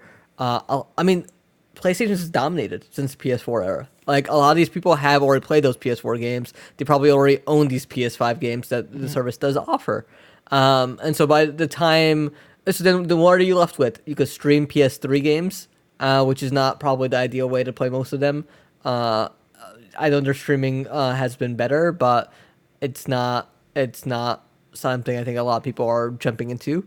And then their PS1, PS2 backwards compatibility catalog, not great. Like, there's a lot of titles there that are missing that, like I want to play Tamba. Like, someone put Tamba out on the PS1 and it's not there. Like, I would have an easier time just finding it online or like going to a local game shop and ripping that disc and doing it myself, you know? It's like, if those classics, those cult hits aren't there from PS1, PS2, and most people have been around since the PS4 generation, what exactly am I signing up for? Is it just like this expanded catalog of shows I've already seen? Is this Peacock where I can just go back and watch Friends and Seinfeld or whatever? I don't even know what we have, like Parks and Rec. Again, you know, like, is that what it is at the end of the day? And so it's like I need a reason. If I know someone that had not bought a console in a while and they're like, hey, I want to buy God of War Ragnarok, should I get anything else? Like, if I want to catch up on stuff, yeah, sign up for their premium tier or whatever their highest tier is, and you have access to this wide catalog of games. If that's what you want to do, that's great for you. But for like people that have been with Sony, I don't see any value in subscribing to this. Yeah, I think I agree. There's one other thing. I was actually listening to another podcast on my drive today for work, and I think it was Podcast Beyond, I think. And they were talking about how, I guess over in the UK, they changed, like, I guess PlayStation had to change the rules of their subscriptions to match up with, like, UK standards. And what happened is, going forward, if someone has been inactive on their account for, like, a certain period of time, but they're still automatically subscribed to PlayStation, it automatically unenrolls them. Like it unsubscribes them. So they said that also had something to do with some of the numbers. I don't know how big of a chunk that would be, but people can automatically get unsubscribed if they haven't been playing for a while. Yeah, I mean, it's also one of those things like we talk about the day and date stuff, but there's also one of the things that Microsoft does really, really well is like you hear tons of announcements of like these indie games and even some big AAA games coming day and date through Game Pass. And you know, we've had some of that stuff happen with like PlayStation Plus normally with some indie titles, but it feels like Microsoft is doing it way more often, and so kind of highlighting the benefit, and they just market the hell out of it compared to Sony. You know, Sony just doesn't seem to be making as big of a deal. Now, what is a big deal is their next first-party game that's releasing, and the next game that honestly I am excited about. I'm hoping that it's as good as I want it to be, and that is God of War Ragnarok. And while that stars Ben Stiller, by the way. And while I think, oh my God, I think that commercial is, it's terrible. It's something else. But wait, I am sorry to go on the tangent really quick. If you thought that was bad. Are you talking about the Japanese? The Japanese one. Yeah, I or something. I saw like a small clip of it. This is just insane. That's really funny. So God of War Ragnarok has leaked. Sony says beware of spoilers. Retail copies leaked 2 weeks earlier. And of course, the internet being the internet is already out there pitting spoilers and all kinds of assets and stuff out on the internet and so, screenshots. I think one of the leaks actually came from a reviewer who had set up like a Twitter account with 0 followers or something like that, and he was just saving his screenshots, and what he didn't realize was they were automatically being tweeted out, or like I think he set it up in a way where they were being tweeted out and he could easily grab them that way for his review, and he should have set the account to private, but he didn't, and so people were also grabbing screenshots like that. That's always a bummer, man. Luckily, my Twitter is pretty curated, and I'm not at risk of like stumbling over that. I also don't go into. I think I would be at risk if I went into comments of people's tweets, right? Which is something that I guess people do. I never do anything like that, so I don't think I'm necessarily at risk. But I would. I hate that kind of stuff. I am one of those people who, before I got to read that. What was it? Book 6 in Harry Potter. Oh God! Yeah, where it got spoiled for me. Like someone just like a random website that I like. You know, someone messaged me on AIM that from my school, and I didn't even. And they were just like blank, blank, blank, blank, blank, and I was like. No, I was like 2 hours away in reading time from reaching that part. No. So that hurt even more. I think I was like, man. I was going to buy that book that week, and then that happened, and so it was. Yeah, it's a bummer, man. People I never understood the joy some people get ruining people's day, right? Like strangers too. Yeah. It's not even like it's like. Don't get me wrong. I have a side of me that wishes it could be vindictive all the time, and there are people that I would like to that I hope that maybe they stub their toe, right? But the idea of like going out of my way to like ruin a complete stranger's, I don't get it. It doesn't make any sense to me. Yeah, no, with that, I agree with you 100% there. Just let people enjoy their thing. However they want. I run into my cousin. So I introduced all my cousins to Game of Thrones via the books back in high school. So before the show, so like all of them were reading it at their own pace. And one of my younger cousins goes, "Hey, can I just tell you?" Like to my other cousins, he's like, "Can I just tell you one thing? It's a small thing. It's not really a spoiler." And just goes and like spoils the red wedding for him.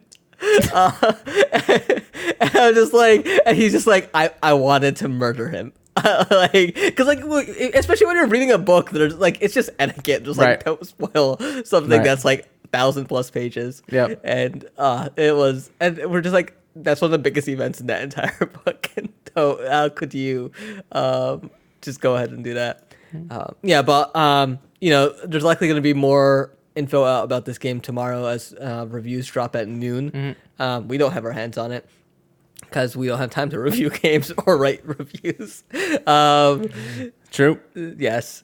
So That being said, I will be playing it. Yeah, I will be playing it. I'm going to see if I can get my hands on it early in That's New York. next Wednesday, right? A week from today that releases. Is it next Wednesday? It is. I'm like 98.9. November 9th. That's next Wednesday. Yeah, Yep. next Wednesday. Okay. All right. So let's move on to our last bit of news. I kind of alluded to this earlier. PlayStation VR 2 is launching February 2023, February 22nd, 2023 to be exact, at a base price of... Sorry, hold on. I need to check. This looks like there's a typo in this article. This says that it's a base price of $549.99. Yeah, no, that sounds right. Yeah, that's not a typo. That's not a typo. That's honestly, honestly, when I saw this price, I was like, no, that makes sense. I'm actually not as shocked about this price. I heard compared to other VR headsets, it's like reasonable, but like Yeah. Okay. So, compared to other... there's no sarcasm on my end when I'm saying this. I'm being completely honest. And I'll tell you right now, I've never played VR, so I have no idea. Okay, so like the Oculus Quest 2, right? Probably not as capable as this seems to be, considering the tech that's inside it, is significantly less money, right? So you have an entry-level VR that you can get into that for the most part is going to play all the same games that this does. Is more versatile because you can use it completely wireless or with a PC, right? It just won't have some of the first-party titles, right? Okay. As far as the headsets that are more expensive, right? The headsets that are more expensive are less expensive than the equipment needed to run them. Okay? This is more expensive than the console.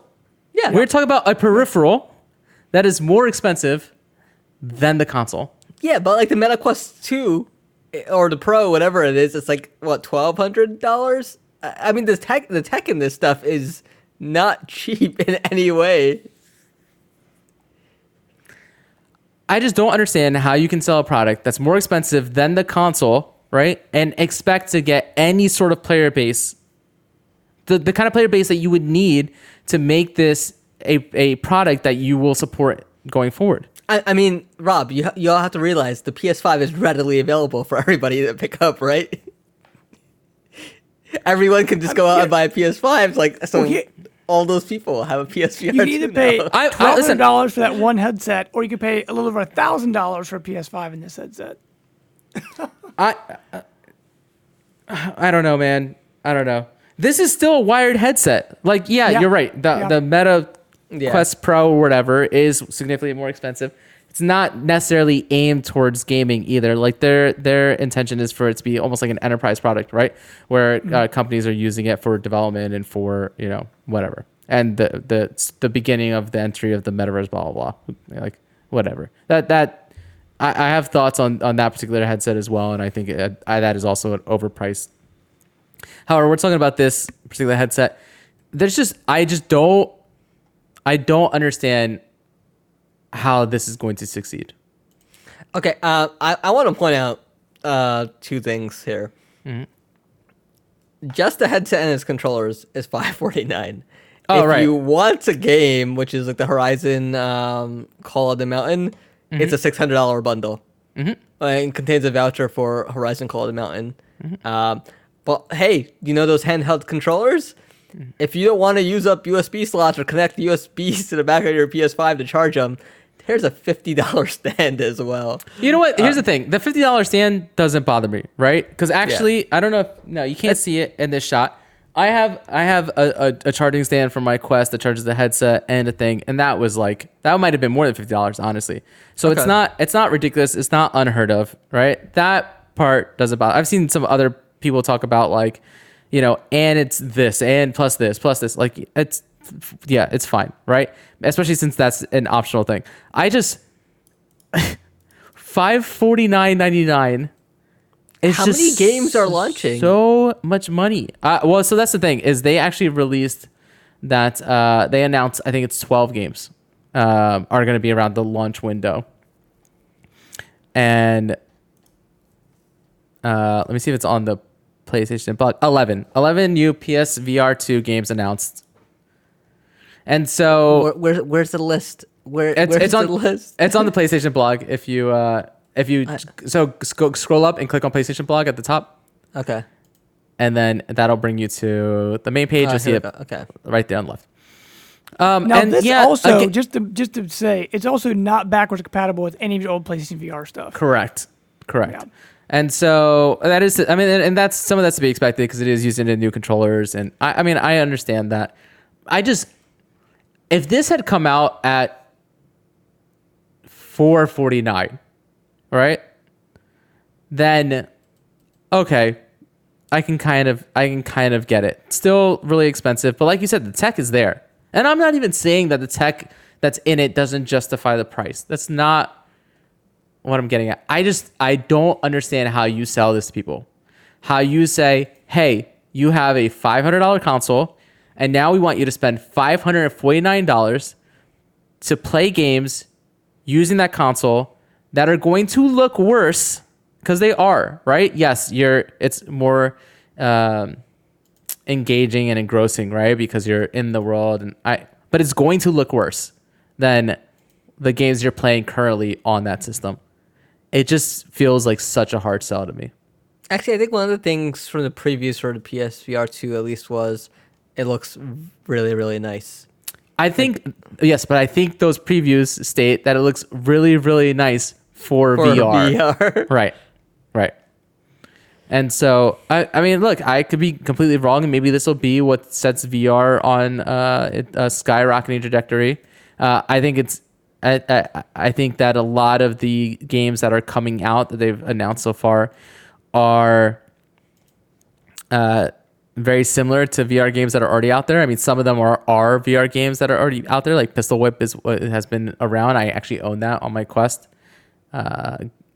2, and I'm the kind of person that would buy a PSVR 2. You know, I like my Quest 2. I would love a more powerful headset than what that currently offers. You know, the fact that it has connected to a PlayStation isn't a problem for me because I have the space in my house. I can make that work, but I just can't, in good conscience, spend more for the headset than what I paid for the console. There's just maybe it's just something in my brain. Maybe I'm an outlier. There's just no way I can get over that one fact, right? I feel like this PlayStation knows that the PlayStation VR diehards from before are going to buy this. Right? Yeah, maybe. Guys, hear me out. This is a new console. They're releasing a new console. Yeah. That requires this is that another console. New console we talked about. Yeah. This is the equivalent. This is the equivalent of the Sega CD. You understand that? This is what they're doing. They're Sega CDing you. Guys, hear me out. Okay. If we get 260 subscribers, I did the math. If we get 260 subscribers, Yeah. I'll buy a PSVR 2. And then I'll send it to all of us that have a PS5, and we can play Horizon Call of the Mountain. No, we can't because it's a digital voucher. No. We'll just ship the PS5. Just I don't know, man. I think this is one of those things that, like, when this inevitably goes on sale, it's something to look out, right? If it gets enough game support, it's something to look at. You know, if it gets a must-play title, it's something to look at. But at launch, with the games that they've announced so far, you are going to try to sell this for more than your console currently sells for in the US. I don't get it, man. A part of me wants to just get one and just sit on it and then see how much they're worth. Just flip it. Be like, why do you want this? I want an essay. Yeah, it's going to be worth $250 when they announce that they've canceled support of it. Like it's a Google product. Oh, God. man. Like, I really want to, like, I was kind of excited. I was kind of like, I was kind of leaning towards like, hey, I should just pre-order this. I got that stupid Peacock money to that I could probably spend on this, and then I looked at that list of games and I was like, these aren't great, and some of these are saying 2023. So what is this launching with? And well, I mean, this is launching in 2023. Oh yeah, that's true. Yeah. So it's just yeah, like what am I going to be playing with this? And that's the same issue I had with the PSVR 1. It's like everything's a shooting gallery or on-rail shooting gallery, or like a job simulator type scenario. Here is why my recommendation is always to get the Quest for people, right? Unless you're willing to spend like you want just the highest of high end, right? But if you're trying to get into VR, the Quest 2 is the way to go because you are not beholden to just what's on their store. You can use it with Steam VR and other PC VR. Like you can have higher quality experience, because not for nothing, but the screens in there, the lenses are of high quality. They're not terrible. And they have a high enough refresh rate that they can handle. Like I was playing Half-Life Alyx with it and it looked fantastic. This is a closed system VR headset that is more expensive than the console. It's I can't get behind it. If this podcast has proved anything, and all the time we've done it, is that I will spend money on dumb stuff. If it's in card form. I mean, especially if it's card form. But I mean, if anyone wants to know how likely we are to buy one of these, Rob and I are using DSLR cameras for this podcast. I am currently using a very expensive webcam. I used my mirrorless camera to open cards in front of you. Like that. That is where I'm at. Wait, Rob, I've got it. Cards. We're gonna design a game where you could open up packs in VR. All right, I'm in. So he's considering it. He's considering Yeah, it. Yes, I'm in. We've done it. Here, a quick little side story, right? Because we're at the end of the podcast. I'm just gonna, tag this on to the end. This is a little bonus story for you guys. So, I might have talked about it before, but my younger brother is the one who kind of got me on this card collecting train, right? Because he's been buying Pokemon cards, boxes and boxes, and he's been doing TikToks of box openings and stuff like that. And this dude is like, has gotten a ton. I mean, just spent a ton. Recently, he saw a listing for a lot of Pokemon cards, like some open, some unopened, at this like naval base, And it turns out that this guy was collecting some stuff. People found out he was collecting. They just kept giving him stuff, right? Unopened stuff. Yeah. So he paid, I don't remember exactly how much, but a quarter of what he found in there in unopened like trainer boxes and stuff like that, more than paid and made up for what he paid for it. Okay. I mean, if there are some unopened boxes there that like are old, those things are worth like 5-6 figures easy. Yep. And so he's just sitting on, he's sitting on some of them, but he's opened some of them. Now the whole point of this is that we mentioned that we streamed out and I've been playing the My Hero Academia card game over Tabletop Simulator. I told same younger brother, to come and play with me. Okay. And we play, and then he's like, hey, now that I've played your game, will you download the Pokemon online trading card game and we'll play that against each other? That's really well done. My nephew plays it. I was like, sure, let's do it. You can teach me how to play this, because he went to the most recent pre-release, played in person as well. And so this is what my family has become. And I go in there and I start playing, and it turns out that those like QR codes that are in all the individual booster packs, that's what they're for. They're for that trading card game, so you can open up packs in that as well. You get a double fix, Yeah, this man, because of his purchases and because of that lot, has hundreds of QR codes,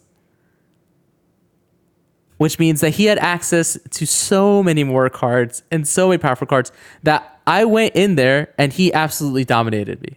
I mean, it wasn't even close. I'm out there throwing out skitties and he's throwing out V Star, V Max Charizards. And that's not like hyperbole. That's not hyperbole. That's not like, me exaggerating. That is exactly what happened. Yeah. No. Yeah. If you're sitting on those codes, it is fantastic. Actually, when my nephew and niece come, what I tend to do is I go on eBay. I find out like what the latest.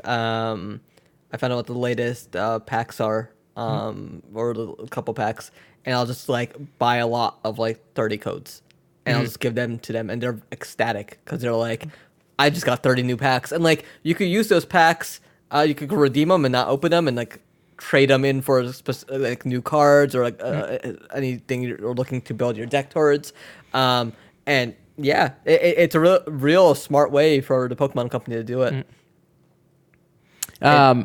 I pre-ordered a like premium collector's box for him for Christmas because he asked me to, and now he's not going to get it because I need the codes in there so I can compete in this Pokemon online trading card game against them. This is what he gets. Anyway, that wraps up this week's podcast. Thank you guys so much, those of you who watched this live and who are going to listen to this after the fact. Thank you, Bilal and James. Bilal, you want to let people know where they can follow you, follow the site? Yeah, you guys can follow me over on Twitter at Bilal_Mian, BILAL_MIAN. I am currently contemplating on picking up Sonic Frontiers. Okay, better you than me. Yeah. Do it. I'm pausing because I know I know how dangerous of a statement that could be. Like, what if it's good and we all have to play Sonic? What if it's bad and I just tell you guys it's good and I make you guys play Sonic for Game of the Year? There's a lot I can do with all this information and Sonic. You guys can follow the site and its socials for on Facebook, Twitter, Instagram, Twitch. Look up The Workprint and give us a follow, subscribe. Like, comment, YouTube as well. All that fun stuff over there. And over on theworkprint.com, you could find articles like James's Logitech G Cloud hardware review that he talked about earlier on this podcast, as well as reviews of La Brea, an interview with Marvel's Peach Momoko, the artist behind the upcoming Demon War series, a bunch of Marvel news. Reviews for Amazon's The Peripheral, FX's Atlanta, and Star Trek Lower Decks. Also, a really great teardown of Rob Zombie's god-awful The Monsters movie from Norton. So, if you're a fan of The Monsters and you agree, definitely give that review a read-through. James, how about you? I will say, like, my wife and I, we both grew up watching The Monsters, right? Like, it's been around for a long time, and we won't even watch that movie. I don't blame you. That trailer was awful. Oh, my gosh. Okay, well, for me, like Bilal said, I'm starting to write again, so hopefully you'll see some more of my work up on theworkprint.com, so find me there. But everywhere, so Twitter and Xbox and all those places, just look up Jamester0722. That's where you'll find me. And as always, you can find me at SunnyVice20, SNNYVICE20, across pretty much all social media. The only places where it's different is TikTok. I'm at Tito's Tabletop, TITOS, Tabletop, the way it's spelled. Can I tell you, late at night when I'm scrolling through TikTok and your unpackings open up, even before it starts, I double tapped it. I'm like, it's Rob. I wish he would talk during some of these, but he doesn't. I think I'm going to start doing some of that. The problem is that after this podcast, I'll explain to you how I currently record them. And so I need to get like a little cell phone holder until I get this properly set up, and then just start doing them here and then posting them afterwards and adding audio from here. So I am going to do that at some point. But so yeah, over there, and also on YouTube, where my first video should be going up soon. I had one recorded. I had it edited. And I was about to publish it when I went over it again and realized that I said the name of the series wrong at the very beginning of the video, which made me decide I'm changing the name of the series because I'll keep making the same mistake I made in that. And I'm going to record another one this weekend. So the first video should be up. I think the plan is actually doing a decent bit of synergy between my channel and then the work print. And I will be mentioning the work print in all of the videos, and anything that I unbox and do a how to play on that channel, I intend to also stream live on the work print. And so just kind of have some back and forth between that. So you'll see some more board game stuff. I've already started doing some tabletop stuff in the form of Tabletop Simulator and stuff like that, but we're gonna have some IRL board gaming happening really soon. You can kind of see the table set up right here and some of the stuff that's happening. Just gotta figure out the logistics a little bit more. But yeah. And again, thank you guys, both of you guys, so much for taking time out of your days. I know you guys are both super busy, and we usually don't let James know we're doing this until very last minute. So That's okay. That's okay. So thank you guys. James, are we recording this Wednesday? I need to know. 2 days No, later. I We're work recording. schedule, James, where's James? It's 5 minutes before the podcast starts. Let's go. Come on, chop. Where are you? But it's great. It's honestly, I mean, I say this all the time, and I mean it, and so it's worth repeating. Like, this is, one of the highlights of my week, and I really have a great time doing this with you guys. So thank you guys so much, and until next time, bye-bye. Peace.